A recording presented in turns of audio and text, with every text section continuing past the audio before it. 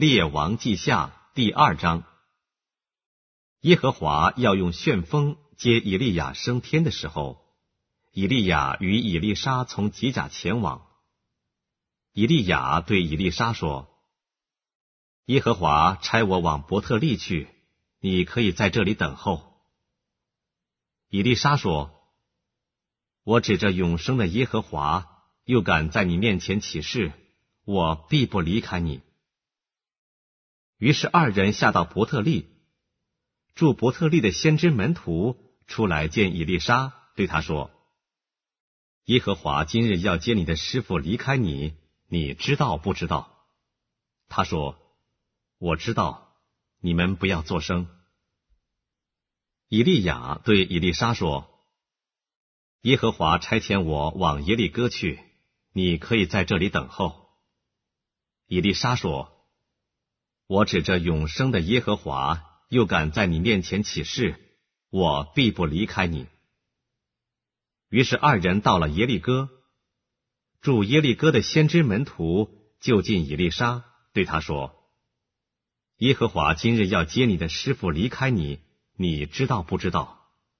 他说：我知道，你们不要作声。以利亚对以利沙说：耶和华差遣我往约旦河去，你可以在这里等候。以利沙说：我指着永生的耶和华，又敢在你面前起誓，我必不离开你。于是二人一同前往。有先知门徒去了50人，远远地站在他们对面，二人在约旦河边站住。以利亚将自己的外衣卷起来，用以打水，水就左右分开，二人走干地而过。过去之后，以利亚对以利沙说：我未曾被接去离开你，你要我为你做什么，只管求我。以利沙说：愿感动你的灵加倍的感动我。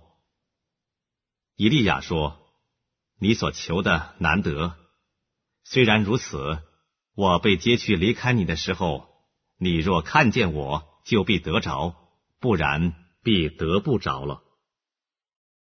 他们正走着说话，忽有火车火马将二人隔开，以利亚就乘旋风升天去了。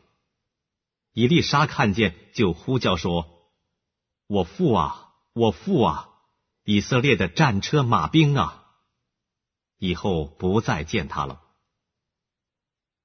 于是以利沙把自己的衣服撕为2片，他拾起以利亚身上掉下来的外衣，回去站在约旦河边。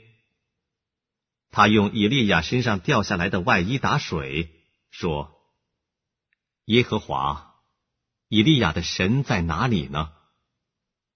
打水之后，水也左右分开，以利沙就过来了。住耶利哥的先知门徒从对面看见他，就说：感动以利亚的灵感动以利沙了。他们就来迎接他，在他面前俯伏于地，对他说：仆人们这里有50个壮士，求你容他们去寻找你师傅，或者耶和华的灵将他提起来，投在某山某谷。以利沙说：你们不必打发人去。他们再三催促他，他难以推辞，就说：你们打发人去吧。他们便打发50人去，寻找了3天，也没有找着。以利沙仍然在耶利哥等候他们回到他那里。他对他们说：我岂没有告诉你们不必去吗？耶利哥城的人对以利沙说：这城的地势美好，我主看见了，只是水恶劣，土产不熟而落。以利沙说：你们拿一个新瓶来装盐给我。他们就拿来给他。他出到水源，将盐倒在水中，说：耶和华如此说，我治好了这水，从此必不再使人死，也不再使地土不生产。于是那水治好了，直到今日，正如以利沙所说的。以利沙从那里上伯特利去，正上去的时候，有些童子从城里出来，戏笑他说：秃头的上去吧，秃头的上去吧。他回头看见，就奉耶和华的名咒诅他们。